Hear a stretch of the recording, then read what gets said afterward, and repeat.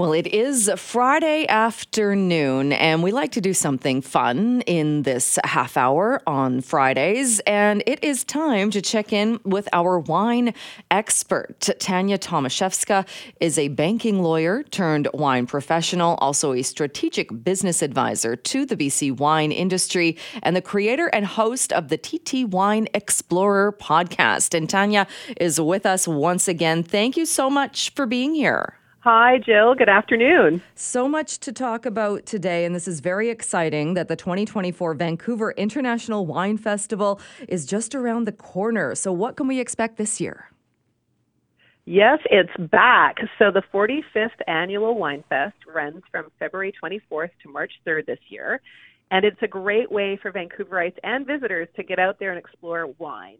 So this year, there will be 149 participating wineries from 12 countries. It's one of the largest wine fests in North America. So there really is something for everyone, whether you're a first-time wine taster, an everyday wine enthusiast, a collector, or a cork dork like me. Something for all. And to top it all off, this year's theme is Discover Italy. So there'll be about 70 wineries from Italy participating. Ooh, lots to check out, definitely. What other kinds of events? I know there's the festival, but a lot of events that go along with it and kind of stretched over that week. So what else can people take part in? There is so much. There are 42 events over the week and a number of categories. So I'll go through them now. The first one, the largest event, are the International Festival Tastings. So this runs the Thursday, Friday, and Saturday of the week. They take place in the Vancouver Convention Center in the Grand Hall. So basically, you can wander around and try wines from all of the participating wineries who set up booths in the Grand Hall. You can have a chance to speak with the vine stars, we call them, so owners or winemakers or an agent who works closely with one of those wineries. It's a great way to just wander and get in the mix and learn. It's a beautiful setting as well. The floor-to-ceiling windows showcase our harbor and their coffee stations and some light food.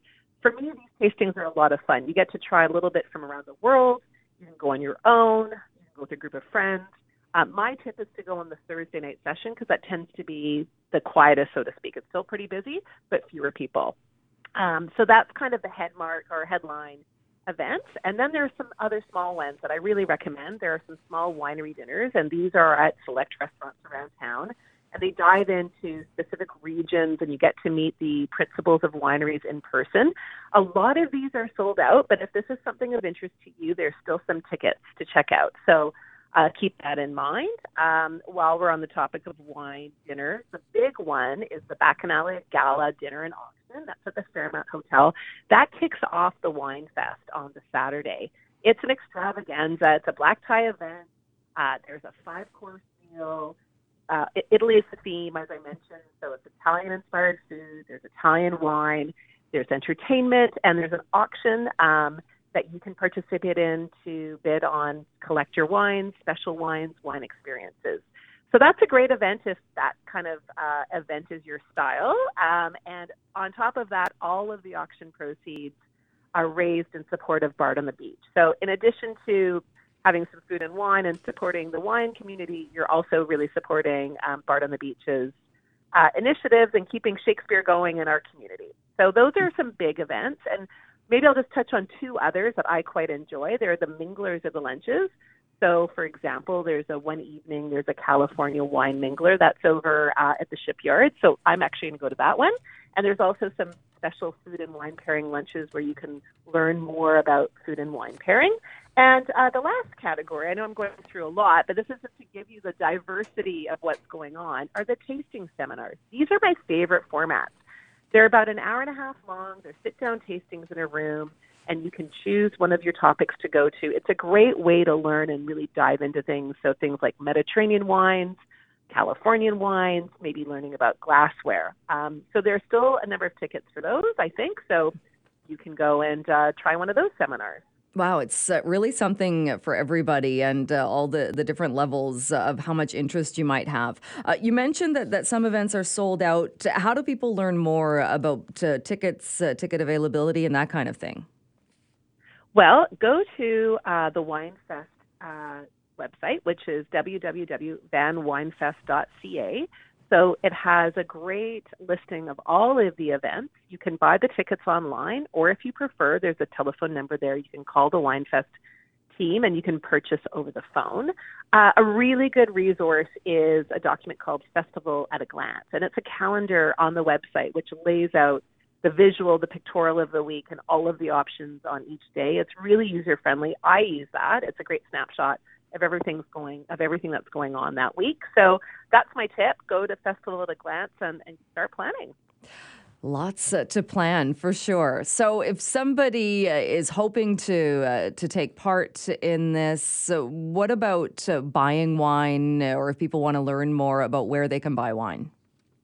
Great question. So in addition to the gala auction, which I mentioned, the Bacchanalia, there's an online auction there for people in the room, but it's also for people who are not attending the gala. So a couple of days before the event, there'll be an online catalog that you can surf at home from your armchair. Also, if you go to the International Wine Tastings, the BCLS has a special festival shop at the Convention Center. So as you're browsing, and if there's any wine that you like, it could be in that shop, so you can go and put it on hold, and when you exit the tasting, you can purchase the wine that you've liked. You can either take it with you, or the winery, the BCLS will ship it to your closest BCLS store outlet near you in your neighborhood, so you can pick it up there. So that's a great way to taste and learn and shop at the same time. It's all there for your convenience, for sure. Now, I know people might make it a staycation or want to really plan and take in different events and build a little experience for the festival. So what tips do you have for that? Great question. Yes, I think you can make a really great staycation, a wine staycation in your own town by, for example, if you want to stay overnight in the city, there's a special offer right now with StayVancouverHotel.com. If you go to the website, I think 43 hotels are participating. And if you decide to book with one of those hotels before February 15th, you will get one free international tasting ticket, one of those large events I mentioned, or at least as long as the allocation lasts. So I think that's a great way to have an overnight trip, go out, do some wine tasting. You don't have to go very far to get home, so that's a great option. Having said that, if you are going to take up an option like that, think about your transport. So don't drive. Get a lift or take the train. Also, there is a Get Home Safe initiative. So the BCLS is offering a free transit ticket at their Get Home Safe booth in the Festival Wine Shop, which I mentioned. So if you go to the international tastings on your way out, get a free transit ticket. So all of that information is on the website. And then maybe just a few other little tips for planning. This is a wine tasting, not a food tasting. So there will be food and bites available at the tastings. I mean, the stand-up or the minglers. But I always think it's a great idea to eat a good foundation at home before you go to the wine fest. Keep hydrated. Our palates can get tired, even if you're spitting all the wine out. Keep sipping on water. There are lots of water stations. And as I mentioned, there are spit buckets. Don't be scared to spit. I know a lot of people when they're starting are like, oh, I'm not sure. Just do it. Don't worry about it. You don't have to drink all the wine. No one will feel bad, think that you don't like their wine, even if you don't like it. It's okay. Spit it. And last thing, two things. No fragrances. I know, if you wear lots of colognes or perfumes or other things, it can really affect your ability to smell and taste the wines. So people usually ask at wine tastings, perhaps don't go with fragrances on. And, have a game plan. There are more than 100 wineries, which I mentioned. Maybe get the map when you go into a wine tasting and decide which ones you'll hit up, or maybe start with whites and then go to reds. Maybe have a little bit of a plan. But having said that, wine is just about exploring. So, keep an open mind and get out there and just have fun.